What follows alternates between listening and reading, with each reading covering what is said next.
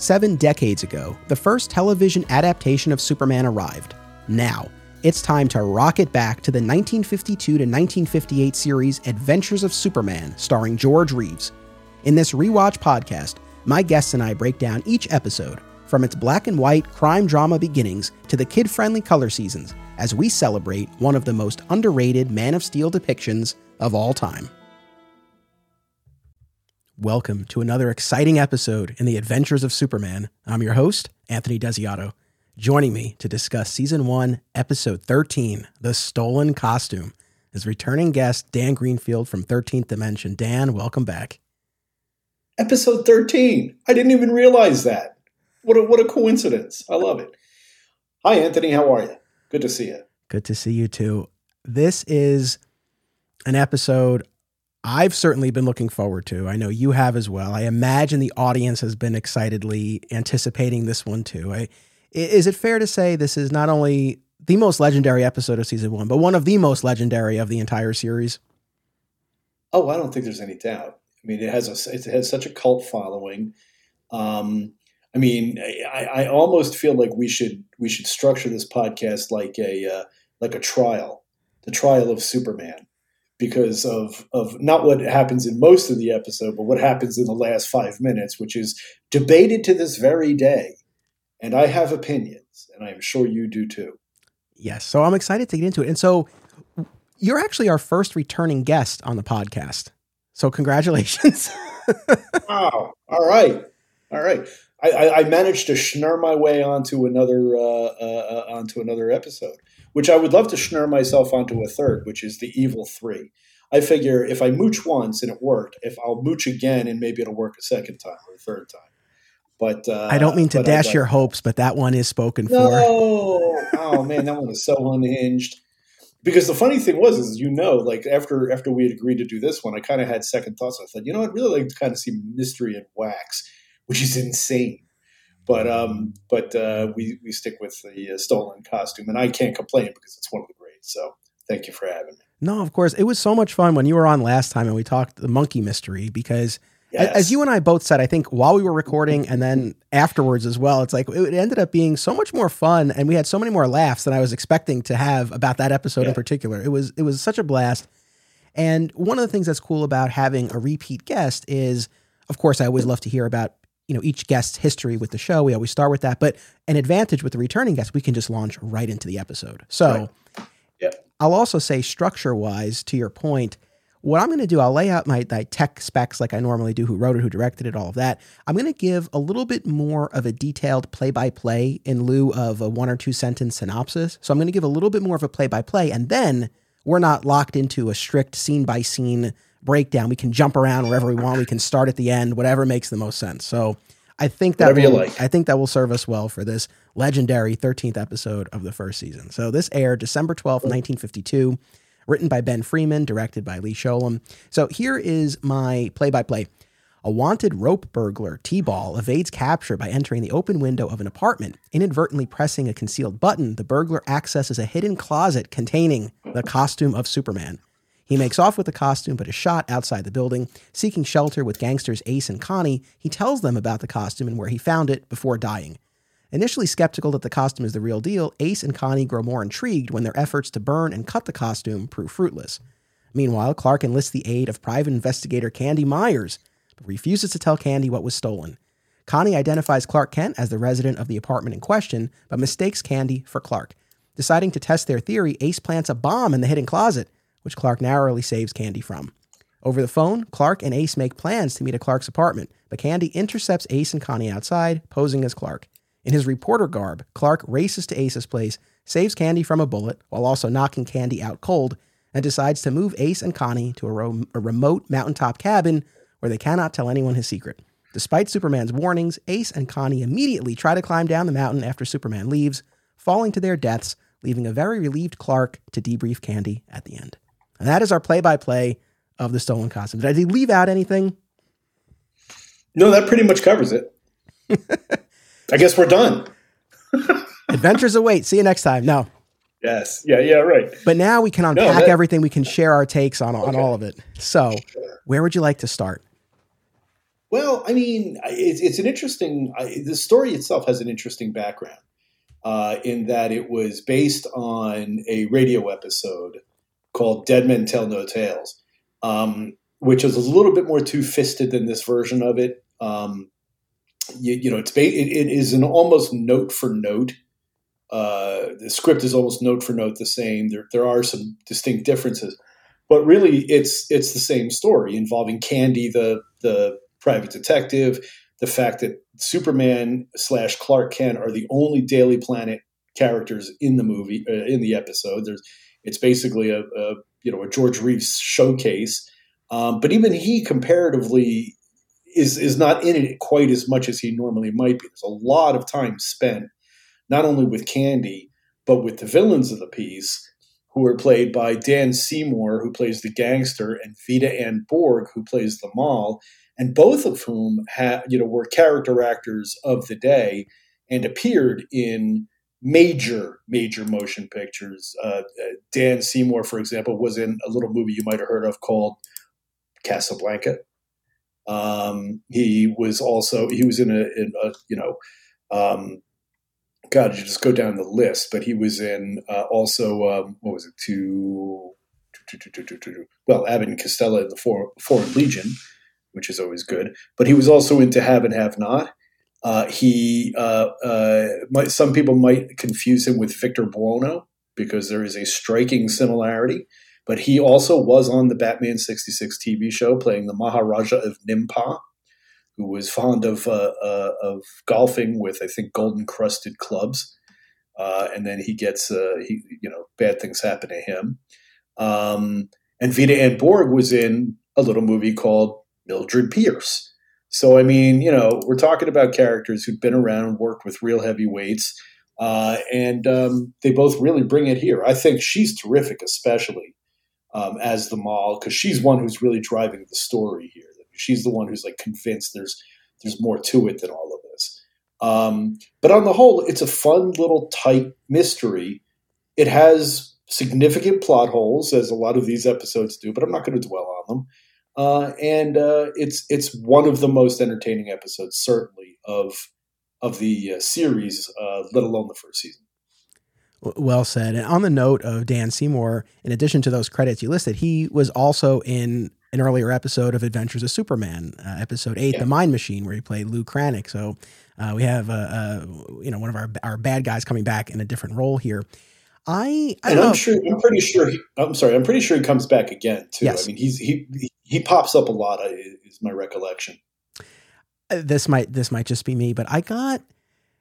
As you know, I've mentioned this many times, I'm a huge Honeymooners fan, and watching the two of them, I felt a little bit of like a Ralph Kramden, not Alice vibe, but Connie actually reminded me more of Trixie from the Honeymooners. And as I'm watching this, and I'll buy that. And Dan Seymour again, I'm not saying it reminded me exactly of Jackie Gleason, but there was just like a little bit of a hint of that, and the physical presence as well. But watching the two of them, especially with when they were kind of working stuff out between the two of them, it made me feel like I was kind of in that Honeymooners vibe with Ralph, and again, not Alice but Trixie. That was kind of what I had in my head.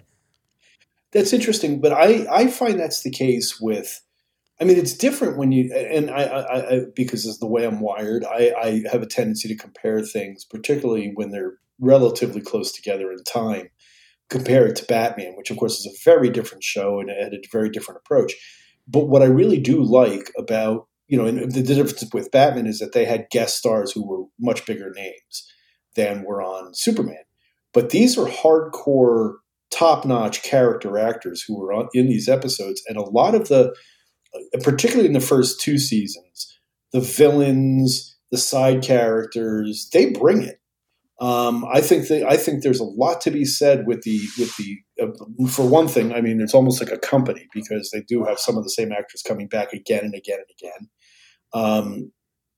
But it also, I think, really, the two of them really work, but they're just Candy also is excellent. I love that guy. And it's like, where is Candy and why isn't Candy still around? I mean, Candy was in the radio show, and he apparently was on more than once. Like he was kind of a recurring character. And I thought to myself, and I saw someone write this online also. It's like, what? How come Candy never made it to the comics? Really? I mean, maybe he did in an issue or two, but he would have been a great character to have in the comics. He's this really cynical but fun kind of wry private detective. He gives Clark the business throughout the episode because Clark is not helping him do his job. The whole idea that Superman's, the guy rips off his uniform, and then Superman goes to Candy to tell him, but it won't tell him what it is. I'm missing something. Well, what is it? I can't tell you, but it's very important to me. And you kept it in a secret closet. Yes, but I can't tell you what it is. And it's definitely not Superman's costume. And I just love Candy's entire. Candy rolls with it, but he's also gets increasingly annoyed as the episode goes on. So he's great. So really, when you're talking the main character actors here, they deliver the episode as much as George Reeves. Aw Yeah Comics celebrates and promotes everything that is wonderful about comics, toys, artwork, and the joy they bring to people. Visit them in person at one of their 3 locations: Harrison, New York, which happens to be my local comic shop, Skokie, Illinois, or Muncie, Indiana. If you have children and have been looking for a family-friendly store, look no further. Join Aw Yeah for exciting events, including creator signings, how-tos, and more. Visit awyeahcomics.com and follow Aw Yeah on social media for more. Their name says exactly how they feel about it. Say it with me. Aw Yeah. Fat Moose Comics is New Jersey's best and oldest comic book store. Established in 1982 and under new ownership since 2020, Moose sells a wide selection of new and old comics from every publisher, action figures, graphic novels, posters, statues, and more. If you're looking for something and they don't have it, they can probably get it for you. They know a guy. Visit Fat Moose in Whippany, New Jersey the next time you're in the Garden State. And be sure to reach out via the Fat Moose Comics Facebook page. Acme Comics is a locally owned and operated full-service comic book store in Greensboro, North Carolina for people of all ages and walks of life. Now in its 40th year, this multiple-time Eisner Award nominee features a significant contemporary and vintage back-issue selection, as the Acme team uses their collective knowledge and resources to connect you with the best material. Mail order subscriptions to new releases are available, and all offerings are available anywhere via mail order. Follow Acme on social media and eBay, listen to the Acme Cast on all podcast services, and visit acmecomics.com for much more. I couldn't agree more with all of that. A few things I want to follow up on. So, you mentioned the radio episode. It was a half-hour episode, Dead Men Tell No Tales. Even earlier than that, there was a serial, The Mystery of the Stolen Costume, which hit a lot of the same beats, but was more involved and drawn out. And Batman and Robin were part of it as well. So yeah. I didn't delve into that. Which I have to listen to now. Yeah. Well, that's the thing. And I've said this before, but the radio show, even for everything that I've explored on this podcast and Digging for Kryptonite, the radio show still remains a pretty big gap for me. I've listened to a little bit, but barely scratching the surface of thousands of episodes. But I did listen to Dead Men Tell No Tales, and yeah, it was fascinating to be able to compare them. They are very similar. A few interesting distinctions. For one thing, in the radio episode, the point is made via narration that it was a spare costume of Superman's that was stolen. Whereas here, it's the costume, and it was in his closet because Clark had a physical that day for the Daily Planet's insurance plan. I love when they would introduce the mundane shit about working in an office. I mean, I know we talked about that a lot of the time, but he even seems kind of annoyed by it. He's like, "Yeah, I had to show up for a physical. Clark Kent, a physical, because of some new group insurance plan." It's great. Well, that's as is often the case when we're watching and talking about these episodes. I'm always so curious about what's going on in between the scenes and before and after the episodes. Like, how did he get through his physical? Right. Well, I'll tell you how he got through his physical. They showed this in the comics. I don't remember how they explained away why the needle wouldn't go into his arm. I forget that, but they did explain why, because there was a story that explained. How did Clark Kent get out of World War II? How was he not drafted and sent overseas? Because if there isn't a 1A candidate on the planet, in DC, it's Superman. But he was 4F because now I think they said he was inadvertent, but when they tested his eyesight, he had his X-ray vision on, and he read the eye chart in the next room. So they said, you don't have good enough eyesight to serve in the military. And so that was how he became 4F, which I thought was a really, really clever way of answering that question during wartime. How would he pass a physical? Superman's got all sorts of tricks. I got to figure that by the time he was a grown man after Smallville and dealing with doctors, he must have had a way. Batman, you know what? Here's what I'm going to say happened. I'm going to say that his buddy Batman, who's a master of disguise, set him up with one of those squibs on his arm, so that when they put in the needle, it drew out blood, and it was actually Bruce Wayne's blood. And so there you have it. I like which is also probably very healthy blood. Yeah, I like that, and I'm going with that. I am familiar with that World War II story that you were talking about, and that was a great one. I, in my mind, knowing this version of Clark Kent, the George Reeves tough, impatient Clark, I feel like they probably tried to stick him with the needle. It broke, and he's like, "What kind of defective needles do you have here? I don't have time for this." And he just left. You can see that. Yeah, right. Look. Just check my eyesight. I got to run. I got a big story to cover. That's my headcanon. I'll buy both. Either one works. Let's say one is on Earth 1 and the other one's on Earth 2. Let's do that. Either one I think qualifies. But, so talking about the costume itself, you mentioned before the plot holes, and I agree with you. It is what it is. We suspend our disbelief. We buy into it. But it's interesting about whether it's the sole costume or the spare costume, because in the TV show, we have to buy into a couple of huge coincidences, right? That the rope burglar happens to enter Clark's apartment and is able to access the closet. And it's the exact day that this guy had a physical and was not wearing the costume that any other day he would be wearing. Whereas if it's a spare, it's like, okay, at least that's one piece of it. We don't have to, we don't have to necessarily buy into it. It's like, okay, that would always be hanging there. But it's also, first off, yes, the coincidence is, it's just because the plot. But what I think it was a very, very smart move to make it his main costume. And the reason is because of the visual gags that you didn't necessarily get on the radio, which is Superman, because it's his only costume, presumably, or at least maybe he's got one hidden somewhere. I don't know. He can't turn into Superman. So they even play up visually with the gag where one time he's ready to run off and he opens up his tie and he's getting ready to and he realizes, oh wait, I can't.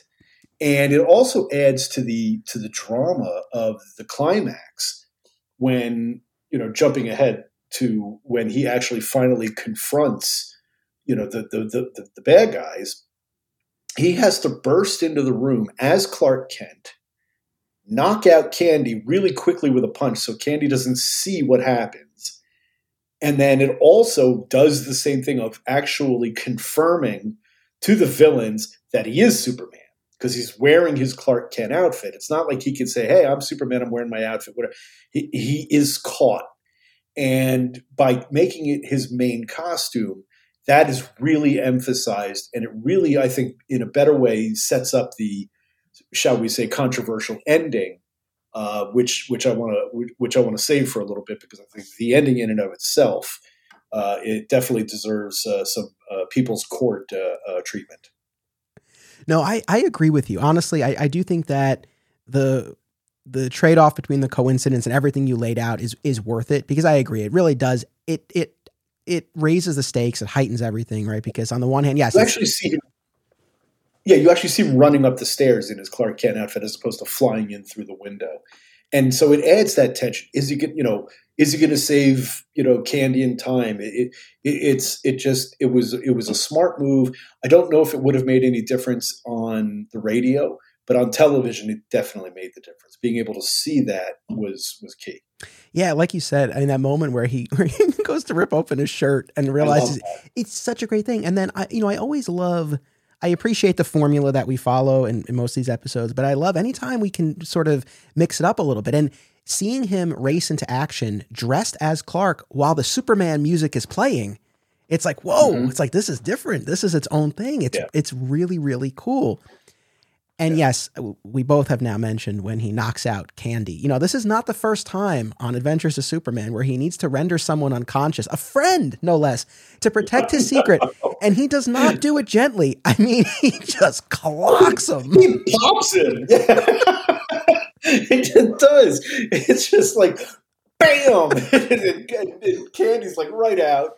And it's great. And, you know, I will say this without, and I don't want to spend too much time on it. I do think that the episode lags a little bit in the middle when there's a lot of the back and forth between Candy and the villain, and, you know, and the villains, and, you know, Ace and the girlfriend or whatever. And I don't even need to go too much into that. I find that it does slow the episode down, but the setup at the beginning and the payoff at the end, basically the first and third acts, I think are really what make this episode.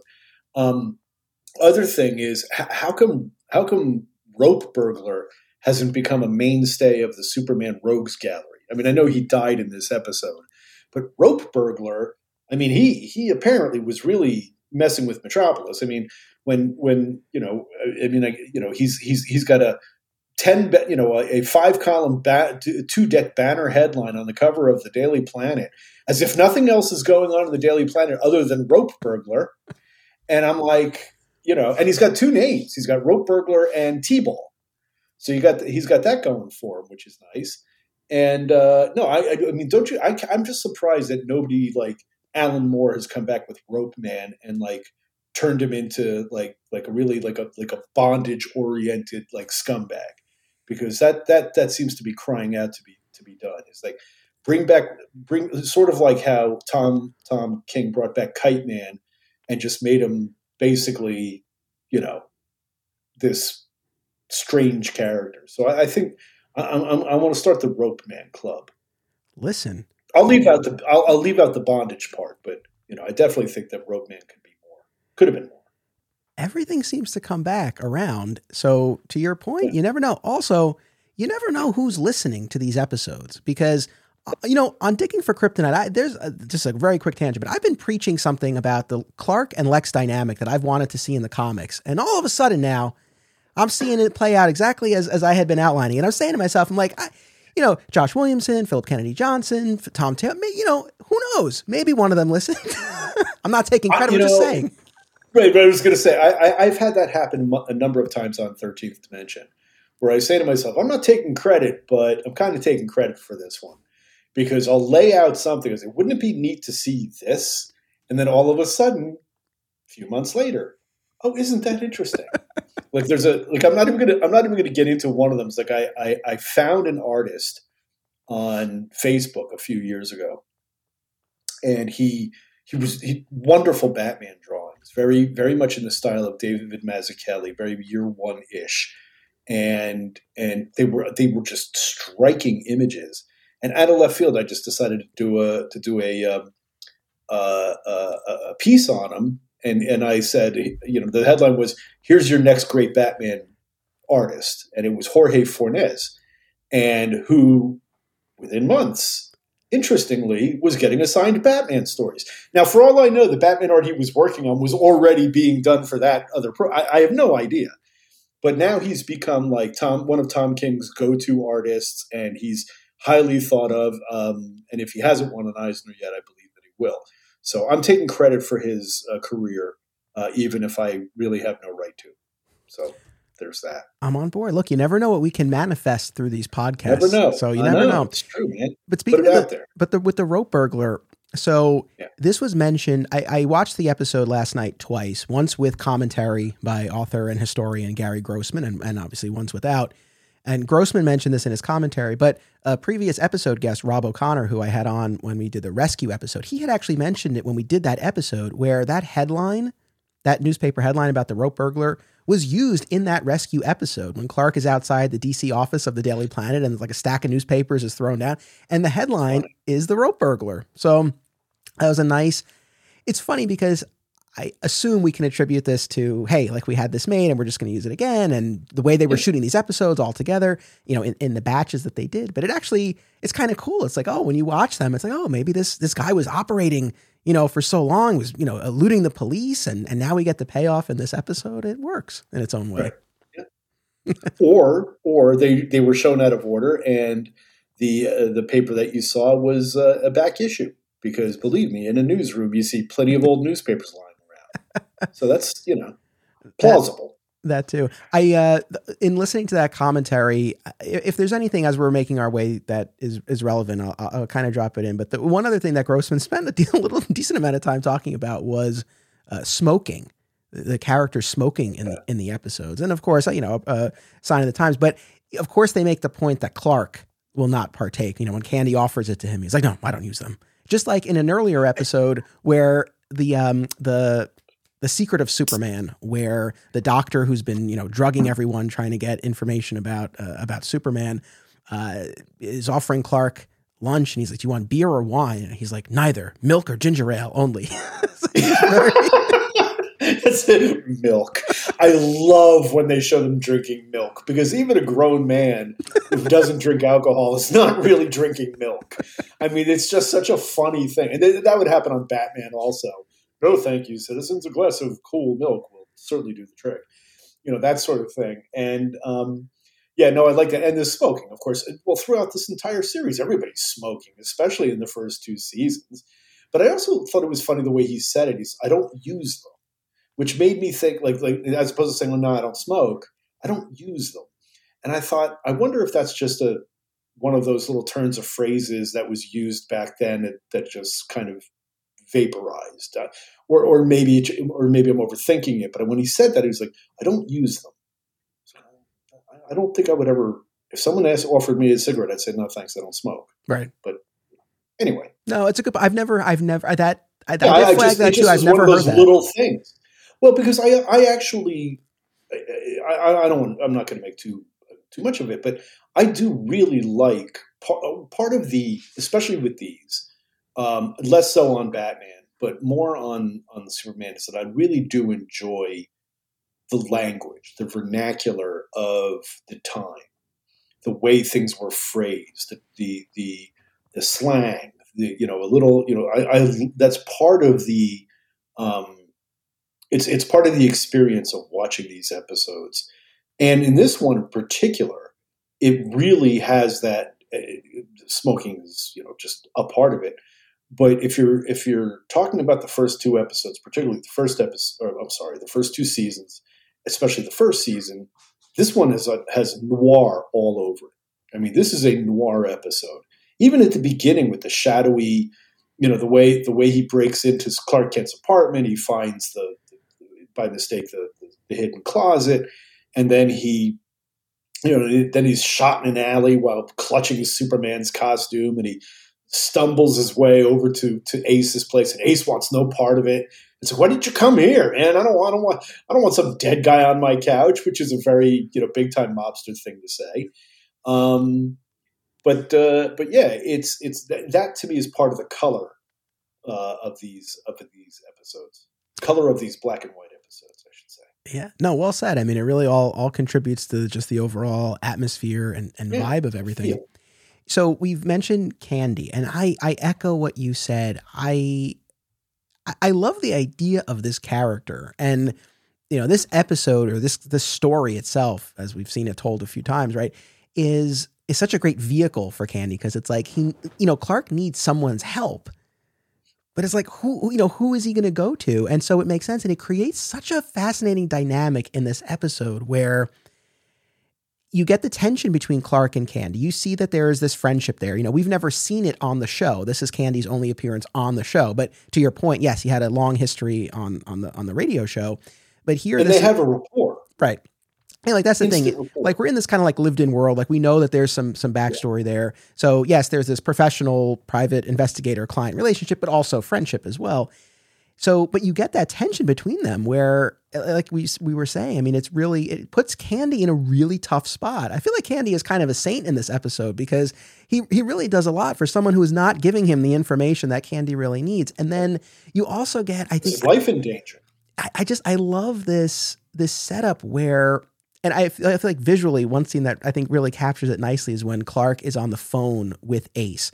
And, Candy's behind him. And then Clark's on the phone with Ace. And it's like Clark is caught between these two people. Like he's trying to obscure the truth, right, from both of them. One who has nefarious intentions and one who's trying to help him. And like Clark is stuck in the middle. It just puts him in such a tough spot. I love the setup of all of this.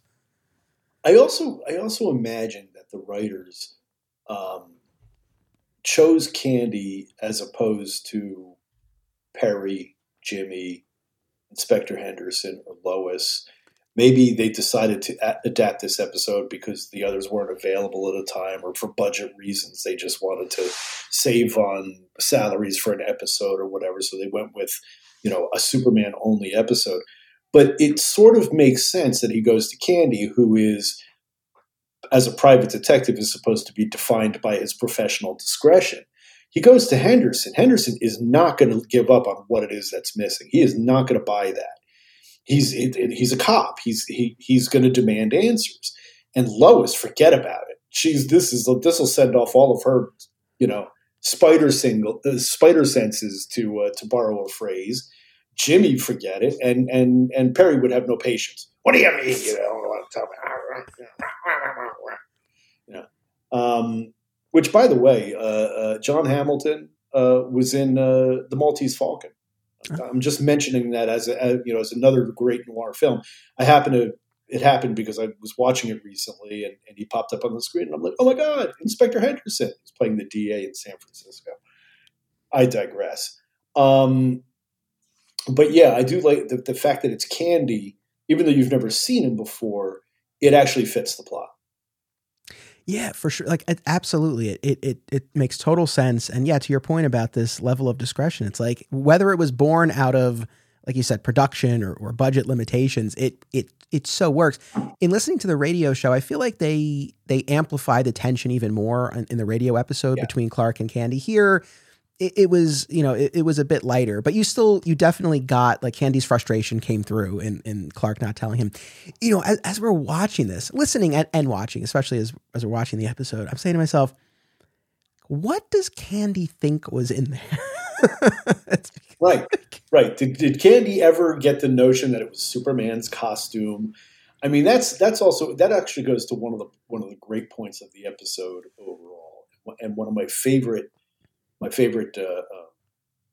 scenes and conversations in the series is when Ace and, I'm sorry, what is her name? Connie. Why am I drawing a blank? Thank you. Ace and Connie are discussing the concept of Superman's costume because Ace is completely skeptical about the whole thing. And she's like, well, wait a minute, hold on. This could actually be his costume because, sometimes he's the other guy. And he's like, what are you talking about, the other guy? She says, the other guy. Most people think that he's two guys. He's Superman, and then when he's not being Superman, he's the other guy. Now, that's an interesting philosophical debate because when you think about it, that's one of the great questions about why anybody would think Clark Kent, other than the fact that he looks just like him. Why would anybody think that Clark Kent was Superman? Why would anybody think that Superman had a secret identity? What would be the need for all he would really need to do is present himself as, I am here, and then when I'm not here, I'm somewhere else. Maybe I'm on the other side of the world saving something there. Maybe I'm in my Arctic fortress, which never gets mentioned on this show. But I have theories. And I look at that and I think it's really fun to hear them put that whole concept right out there for the viewer. Is this idea, this assumption that Superman does have a secret identity, whereas really you could also argue that there would be no reason for people to believe that. So, which is also why he kind of plays into some people say, well, how come Clark Kent, who looks just like Superman, how do people not see through his disguise? And I think it was in Superman American Alien, I think it was, where the question comes up. He says, the way he ends up answering the question is, yeah, I get that a lot. Does anybody ever say you look like Superman? Oh, yeah, I get that a lot. Which, that's a great answer. It really is a great answer. And it really dispenses with that trope, which of course is part of the Superman legend, but nevertheless. So I really like that scene. I really like the way she's kind of piecing it together and eventually is able to persuade Ace that, yeah, they might be onto something here. And he's like, and she actually does the legwork. She figures out that he's, where Clark Kent lives. I mean, she's not giving up. So she does a lot of legwork, does what needs to be done, comes back to him. She more or less convinces him, but he wants his own proof. She's like, what more proof do you want? And he's like, I gotta check something out. And that's of course where we get to the ultimate, let's go try to kidnap him or try to do whatever and actually confront him and see what happens. Of course, if they thought he was Superman, what did they really think they were going to get over on Clark Kent? Is the implication that because she says it didn't look like him, but maybe the suit makes him look different. Right. Which they don't really follow up on, but it's worth. It's no less a plausible explanation than anything else. If you're an average person, maybe you think it's the suit that makes him Superman, and that when he puts the suit on, he looks different. That it's a magical suit, or because who knows? So it may at first it sounds kind of corny, but when you think about it, it's like, okay, well, that's as plausible as any other reason. If you're just a civilian, in Metropolis, you don't really know how it all works, so you can make assumptions. But nevertheless, when she puts it all together and he finally buys in, to me, that's when the episode really takes off. The last 5 to 10 minutes of this episode, or 5 to 8 minutes, or whatever, is where we get into an area that is controversial and incredibly fun to debate. In other words, did Superman commit murder? Which is what everybody wants to talk about after they've watched this episode. Yes. And we won't delay that conversation much longer, but just a couple more points. I do want to say, I well said on all of that. And as far as what the costume might do, for example, that points to a discussion we had just a couple episodes ago when we did The Secret of Superman, because in that episode, again, that's the Doctor drugging the Daily Planet staff, trying to get information on Superman. And when he drugs Lois, right, it's this truth serum and he's questioning her. And the Doctor talks about how, Superman is so compassionate. He looks out for the weak. Maybe he's a woman. Like, for this moment, he suspects that it might be Lois. And though it's not explicitly articulated, there is maybe this idea that's being considered here, that there is this, again, an element of magic or some form of transformation that's taking place. So yeah, it is fascinating to kind of get more of a sense of what the people of the city think. So I agree with all of that. I love how Connie moves everything forward, because I agree. I think if not for Connie, especially when she's testing the costume itself, if not for that, I'm 99.9% sure that Ace would have had the costume tossed away along with T-Ball when that was all happening. So she does a lot, kind of on the note of the costume, not to nitpick here, but it's interesting. So we know from Superman on Earth that Ma Kent, Sarah in this iteration, right? Was waiting for this. I gotcha. I was it was on the tip of my tongue to say Martha. I'm like, nope, not yet. But she made him the costume. So, this sort of raises the question of if this material is so indestructible. And I know the comic stories have given us explanations for how they were able to do all of this. But skipping ahead a bit to probably the most legendary episode of this entire series, Panic in the Sky, when Clark has lost his memory, but he's wearing the costume. And there is a discussion in that episode about whether or not the costume, right, kind of gives him the powers or has any effect. And the point is made of like, no, it's not the costume, it's Superman himself. Again, this was an earlier season and, things changed, but I just kind of had that in my head when we were kind of looking at the indestructibility of all of this and how we could reconcile that. Yeah. There's also the why, which is another question, is that why would Kryptonian fabric be indestructible? That is never really, the explanation that Superman gives off an aura of protection because it's so close to his body, it's as good a reason as any. But really, the pseudoscience behind why Superman has his powers makes it easier for me to believe than the idea that his costume cannot be damaged. And my recollection is that John Byrne did away with that. He did make it so that Superman's costume could be torn and it could be damaged, and it was just fabric. But in that case, also his mother made the outfit, but she based it. I don't even know if he had a red and blue blanket. I don't know if they even dealt with that in Man of Steel. Anyway, point being is that there have been times when his costume is not indestructible. One more question, and then we'll get into the murder trial. But this version of Clark, and it's always fascinating when we watch these George Reeves episodes and thinking about the larger context and mythology of the character. And certainly as a child of the 90s, reading the Triangle era, watching Lois and Clark, watching Smallville, it's always Clark is who he is. Superman is what he can do. The Clark identity is so important to him. And he has these personal relationships. Eventually has romance and marriage with Lois. His parents are alive. This version of the character in this episode, his costume is stolen and it's his only costume. So he needs it back to be Superman.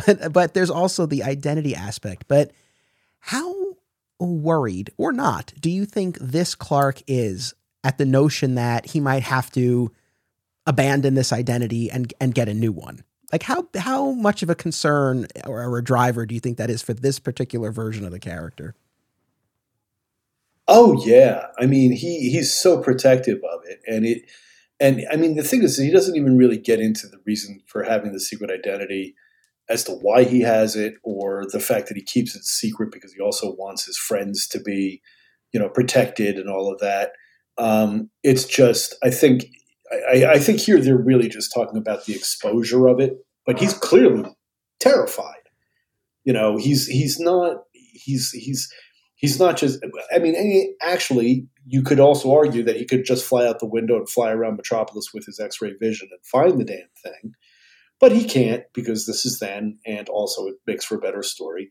But no, he's clearly distressed. He doesn't whether he doesn't want the rigmarole to be able to find another identity and give up that life or not. The point is he doesn't want to be exposed. So. Yeah, I think that's a fair reading. And there's a moment in particular where he really is forlorn over this. And he says to Candy, I forget the exact line, but something to the effect of, "I've never felt like this in my life." And again, you see this weighing on him. So yeah, I think it's a little bit of in the context of this episode, but even more so just this version, this iteration of the character and the larger legend. I do think it's a different flavor here than we would get in a modern era story where his identity is at risk, because he's built so much more and the identity itself has so much more meaning and value.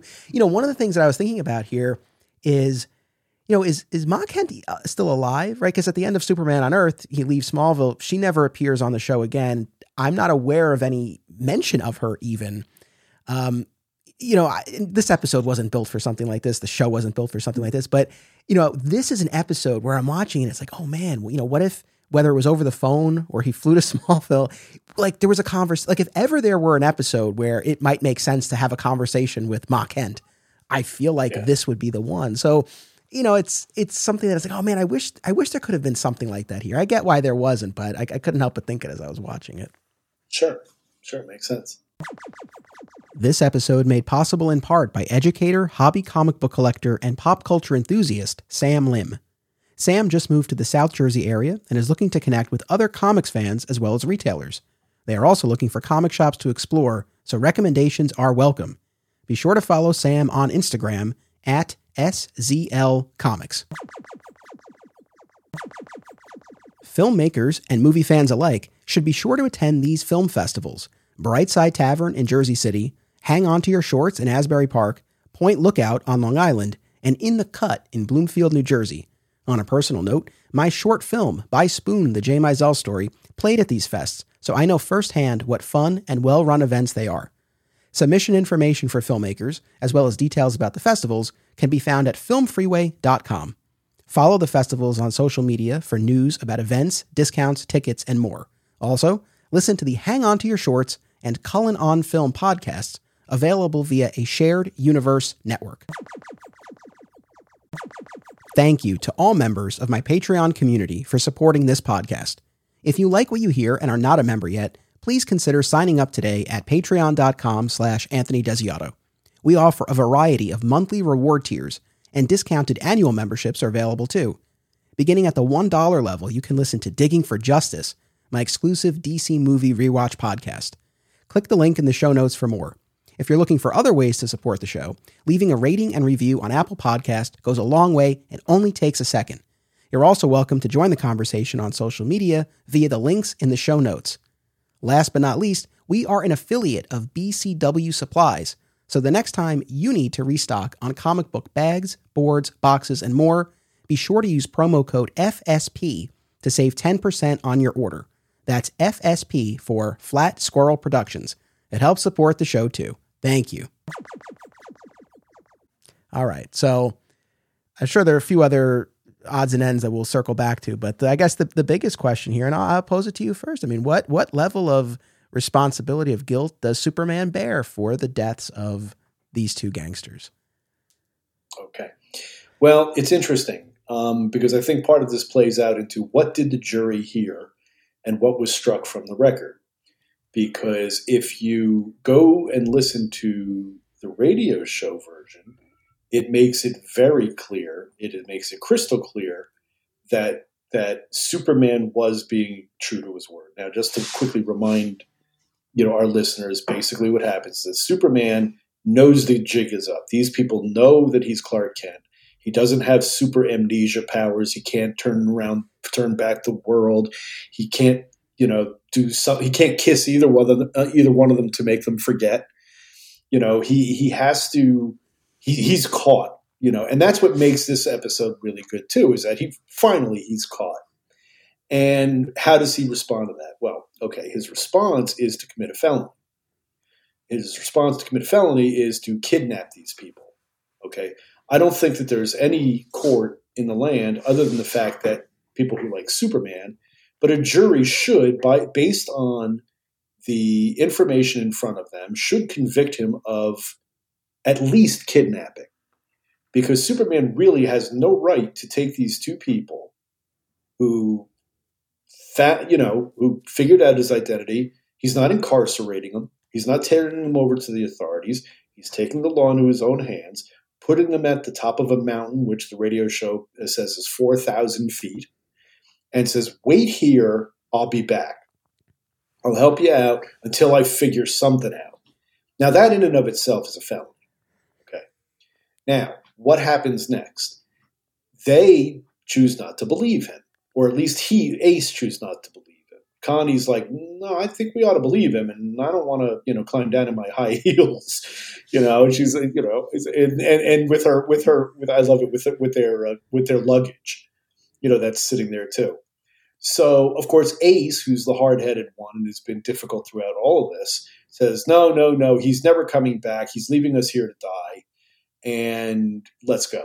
So they take it now. At this point, they take responsibility for their actions. In my view, Superman did say, don't do this.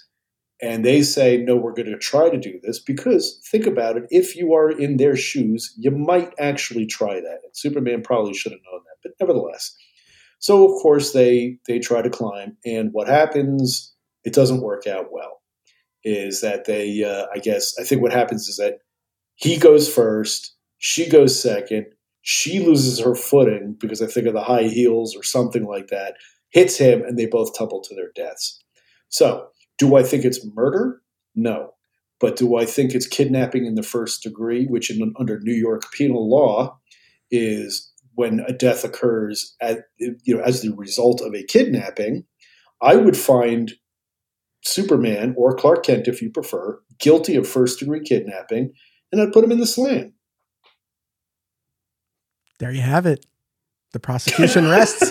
That is it. That is the evidence suggests that they would not be dead if they had not been kidnapped. And therefore he is responsible for their deaths, but I think the proper charge should be first degree kidnapping, and for however many years that puts you in Sing Sing, with a special kryptonite bars or whatever, red sun lamp in your cell. But sorry, Superman, you didn't murder them, but you are responsible for their deaths. And in a civil case, when the families of Ace and Connie, when they bring the civil suit, then I think they'd have an even better case to collect what little money Clark Kent actually makes as a reporter. There you have it. I thought I was supposed to be the lawyer here. Well, that was fantastic. Honestly. Well, I wanted to challenge your legal prowess to see what you were, so I figured I was going to put my entire case out there and let you stick holes in it. No, but that's the thing. And we do have this felony murder rule where if someone dies in the commission of a felony. So honestly, I think in that context, I don't know that there are many holes to poke in it. It's interesting. And I know this has been discussed and debated and people have feelings about this. I think we're on the same page, right? That in the context of that instant, right, of him giving them that warning, don't leave, and they don't listen, right? They've now taken matters into their own hands. But we're right, in the larger context, he initiates all of this by bringing them there. I guess for me, yes, there's the legal aspect, but more the ethical side of this is, was he right in doing this? And it is an interesting question because it's like, what was he supposed to do with them? What other recourse did he have? That's where the judge might come in and say he would either overturn the verdict or would set a very, very, very, very low sentence, or might go by the minimum by law or whatever. And here's why: because Superman is responsible civilly and criminally for what happened, in my mind, because he kidnapped them and they died in the commission of that felony. Okay. Now, however, was it justified? Is it, to me, a different question? Are there extenuating circumstances? Is there a reason for this? And you could, and if you're Superman's defense lawyer, what I would argue is the greater good. Is that Superman was compelled to do something to protect the people of the planet Earth.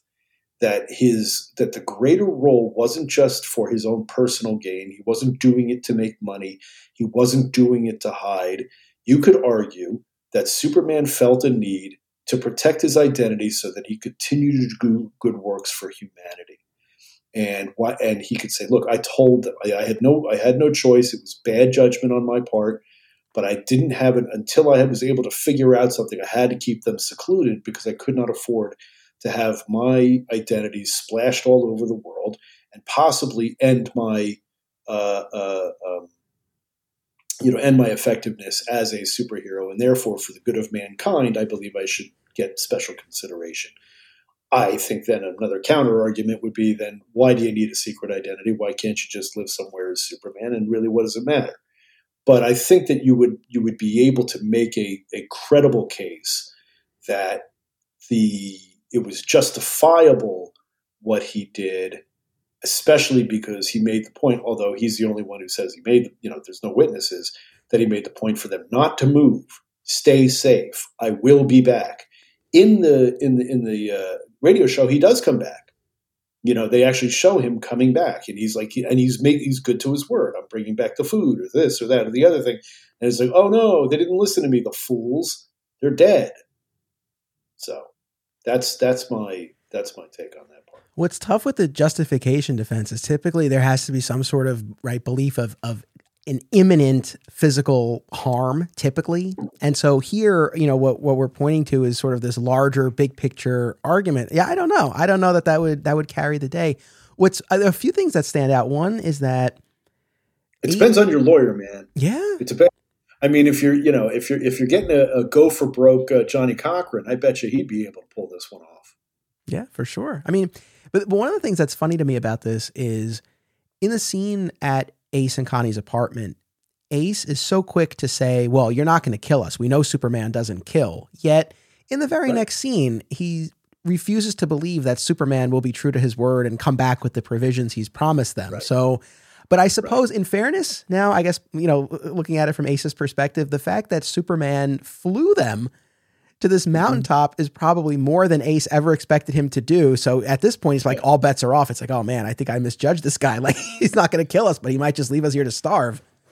Right. And also we don't know where he's going, but I'm presuming it's the Arctic. It could have been the Colorado Rockies or whatever, but I'm presuming it was the Arctic because they show the mountain ranges and it's all, So let's say he takes him to the Arctic and that happens. Either way, whether it's snowy mountaintops or whatever, they could die of exposure very quickly. So at this point, he just might be panicking. And that's part of it. It's like, what do you mean he's going to build it? What are you talking about? He's not coming back. This is how he's going to get rid of us. And like you say, it's not that he's going to kill them. He's just not going to save them either. The old Batman line from Batman Begins.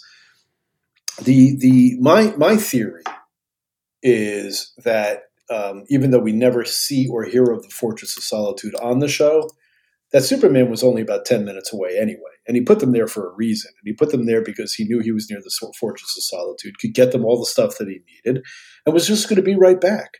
And I don't think that he necessarily thought that these guys were going to be stupid enough not to believe him when he knew, I'll be back in 10 minutes. I'm Superman, for crying out loud.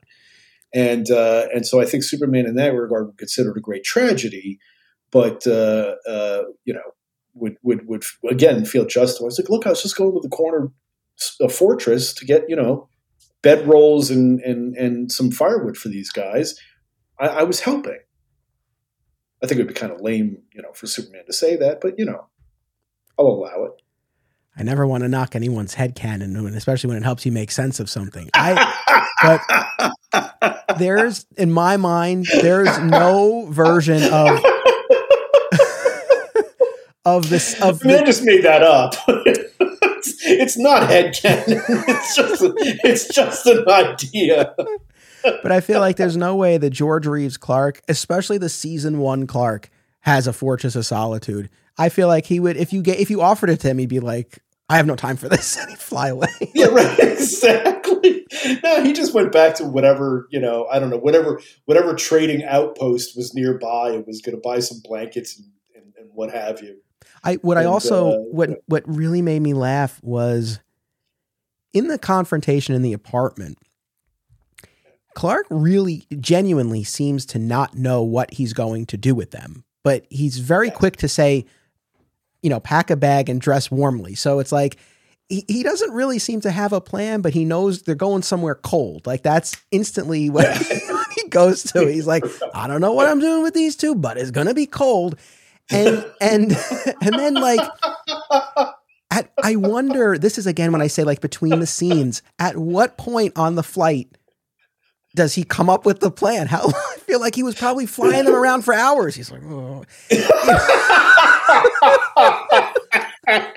It's true.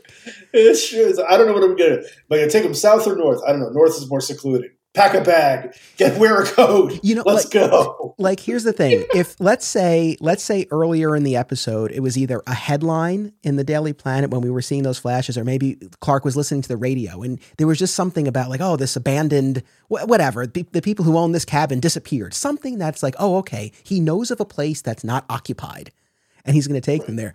But there's nothing to indicate that. I think he was really just winging it. So I would love to know what that flight was like, how long it took, and at what point he was like, okay, I'm going to put them here. Because I really feel like it came out of nowhere.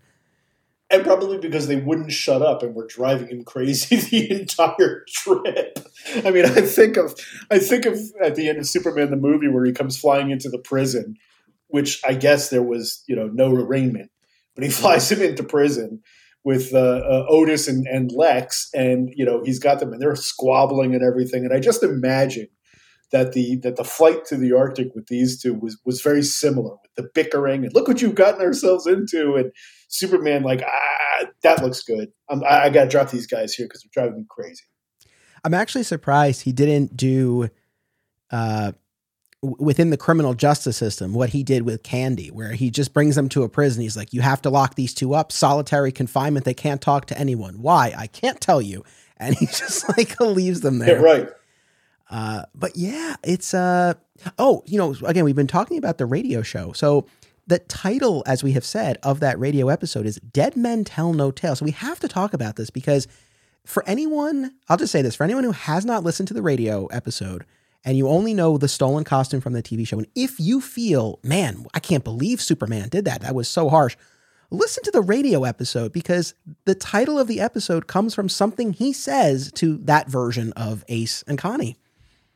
Yeah, I don't mind spoiling it. Yeah, go for it. You know, it's a 60 or 70-year-old radio show and what have you, and since the story is the same story, so it's just a point. But it does point out again the sense of not only just anxiety on Superman's part, but he threatens his life. He actually says to him, well, what's going to stop you from, what's going to stop us from telling what a blah, blah, blah, blah. And Superman's response is that and he says it really like dead men tell no tales. I mean, he's menacing when he says it. And that's when Ace, or whatever's Moretti, I think is his name in the radio show, where he says, well, wait a minute.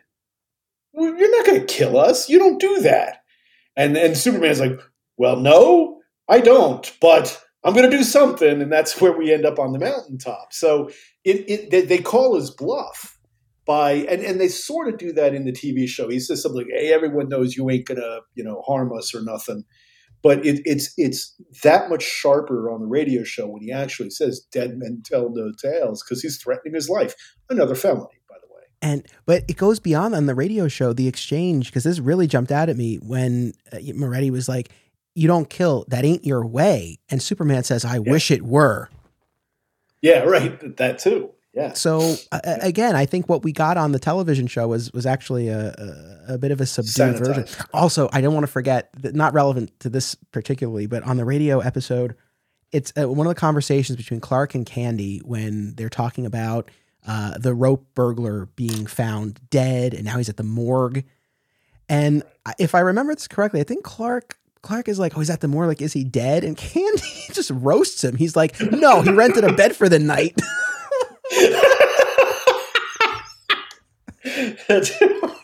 I wish they kept that in the TV.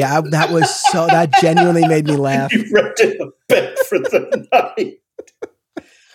It's like, Clark, man, come on, got to keep up. That made me laugh though. That was funny. But yeah, so the radio episode was definitely a harsher version. But again, I think I think a couple of things. One, the character is being tested, right, in a way that he's typically not. And I think that's what makes for such a gripping story. And then also, too, keeping in mind, this was a different time and a more black and white, literally in the case of the television show, but a more of a black and white sense of justice. And so I understand for anyone who kind of has reservations about Superman's actions here. For my purposes, would we see this today? No, I don't think we would. But I think in this context, it made sense. I don't necessarily have, for this version of the character, I don't necessarily have such qualms about it. And what I appreciate, here's the thing. I mean, ultimately, Superman does get the out in that they fall to their deaths. He never has to worry about them again. But in other instances where someone finds out the secret, and the secret of Superman is a perfect example, that episode where the doctor does figure out that Clark is Superman and then is instantly killed in a gunfight with the police. In all these other instances, Superman never has to worry about it, right? Because he's given this out by the episode. Here, it's like the show forces him to make a choice, and whether it's the best choice or not, whether it's legally or ethically the right choice, in this context, I get it. It tracks, and it's kind of hard to fault him because, again, I don't know what else he really reasonably could have done. I mean, maybe if he had a Phantom Zone projector, but then that raises a ton of other ethical questions. Ethical questions. Yeah, no, it's true. We are talking about a different Superman. We're talking about what is basically a version of the Golden Age Superman, which was based more on the pulps, was more two-fisted, was more about vigilante justice and everything else that came with it. The development of as some people have referred to as Uncle Superman. It was a gradual shift, and you could see that even the difference between the radio show, which is much harsher, and the TV show, which for kids is toned down. And so you could see that sort of that evolution has been taking place.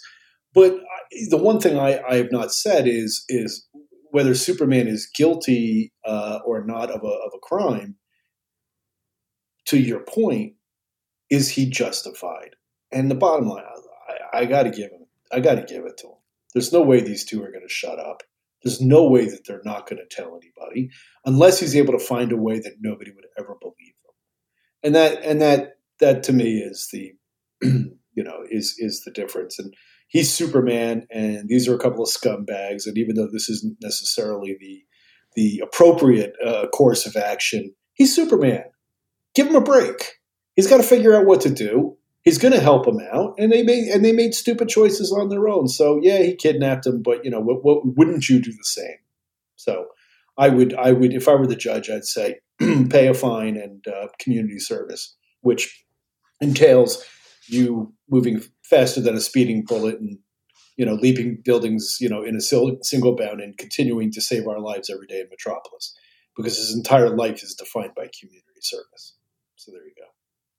For sure. That would be my disposition of the case.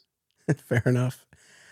Now, I guess playing devil's advocate for Ace and Connie here, I think they're actually more reasonable than we maybe give them credit for. And one of the things that jumped out at me was when they're on the phone with Clark after the bombing, and they tell Clark to come to him, and Clark's like, "No, I'm expecting a lot of important calls tonight. You have to come here." And they're like, "Okay." Yeah, I know, which is not good strategy, because you had to figure that, come here, where if they don't know any better, where a whole load of cops could be waiting, Yeah, it was, but they were just so accommodating. I mean, because it is extortion. I mean, it is, they're committing felonies left and right too. Yeah, so. I don't know. And then when they're at the mountaintop and Ace is pleading with Superman, it's like, we won't tell, we swear. Again, look, you can easily argue he was just saying anything in that moment, but for whatever reason, I really believed him in that. Maybe because I knew his death was coming, but I don't know. But I was just like, I really feel like you could trust this guy, and not that he really could, but in that moment. But again, I feel like they were. He might have been able to trust Connie. Yeah, I think he might have been able to trust Connie, because she was more, even though she was more hardcore trying to find out, she also was more. She didn't want anybody getting hurt. She was more like, I'm not so sure about this part of it. I want to know and expose it, but I'm not sure about people being hurt by this. And so I think she would have been more. She would have been. I think Superman could have made a bargain with her. He would have get his friend Bruce Wayne to buy her an estate somewhere, pay her off, live like a queen somewhere, and never say anything again. Which also, of course, is not justice, but it's practical.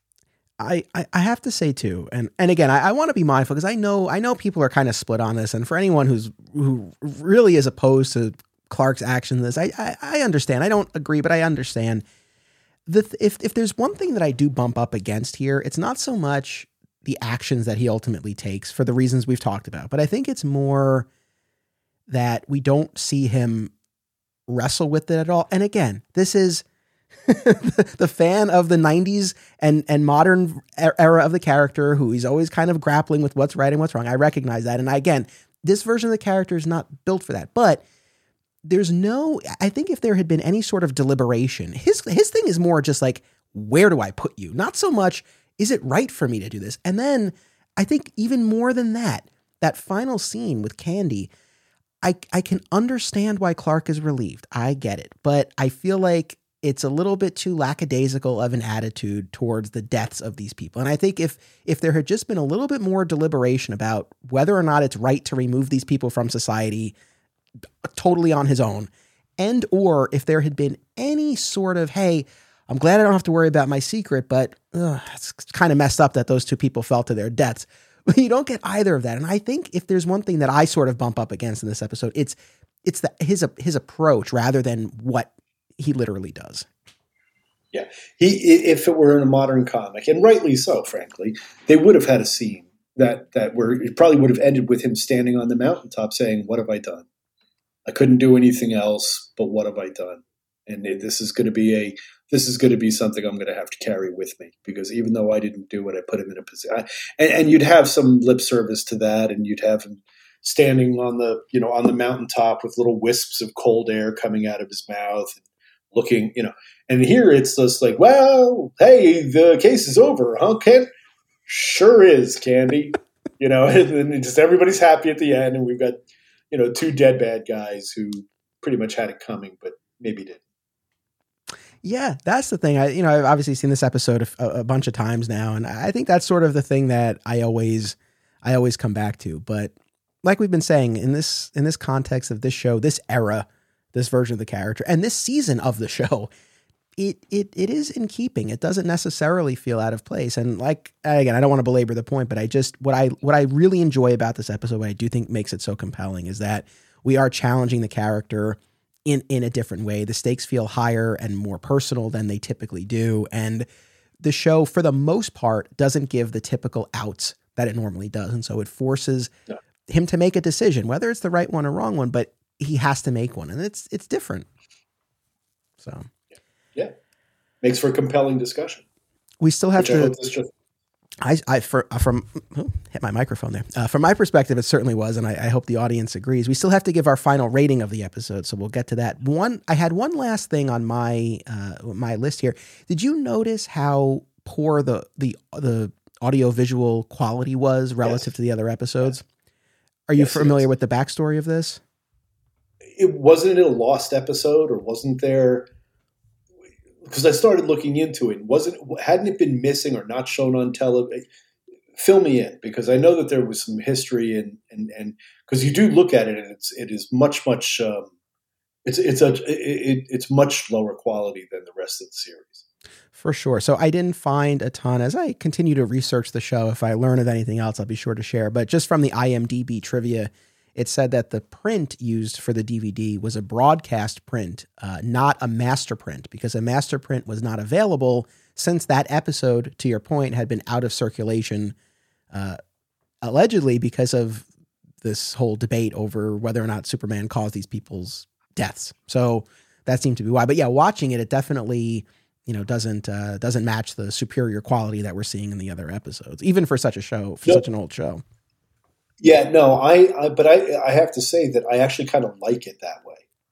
I sort of like the muddiness and the griminess of watching it. I don't know why it feels right for this episode, but it makes it seem a little bit seedier, and so somehow that works. But yeah, I knew that there was something about it being a quote unquote lost episode, or that, that might be too broad a term, but I knew that there was a reason for that. So that's very helpful to know. Similarly, the Honeymooners had all of those lost episodes, sketches from the Jackie Gleason show, separate from the Classic 39 when it was its own show. And those, the quality on those is definitely rougher. Oh, I do actually one more hypothetical question, and then we'll do our rating, and I'll let you go. But you were talking about how he has to keep Candy in the dark, and I like the way it plays out. I'm not saying that I wished it had been different, because I think you get some good mileage out of that tension. And I think it shows a lot about Candy, that he's still willing to help despite all of this. Mm-hmm. But I'm saying to myself, I feel like, and I'm thinking like what I would do if I were in Clark's position. And I feel like the mystery of what it could be, the fact that he's not sharing, I feel like that makes it worse. Like, could he have come up with something to tell him, or even to say, I'm holding a costume for Superman, right? Because we know that there's this connection between the Daily Planet and Superman. So it would not have been so beyond the realm of possibility if he's like, I'm able to contact him. He gave me a costume to hold. Again, it would have undermined the tension in the episode, but I feel like that would have worked. Oh, definitely. Yeah, it would have worked at all, but like you say, it would have undermined the tension. Not only would have undermined the tension of the episode, it really would have undercut the way the whole episode plays out. It had to be, there, as we've seen, there are a million contrivances in how Superman could protect his secret identity. And not too far off from what we would see, for example, in the Color episodes, when they were getting more and more like what Silver Age Superman was like. It wouldn't have been strange for a Superman robot to show up. You know what I'm saying? There were a million outs that they could have gone with, but they clearly wanted to do What if Superman's identity really was discovered by villains, and what would happen? And that's what the story they wanted to tell, and they tell that story. And we see that Superman doesn't exactly acquit himself well.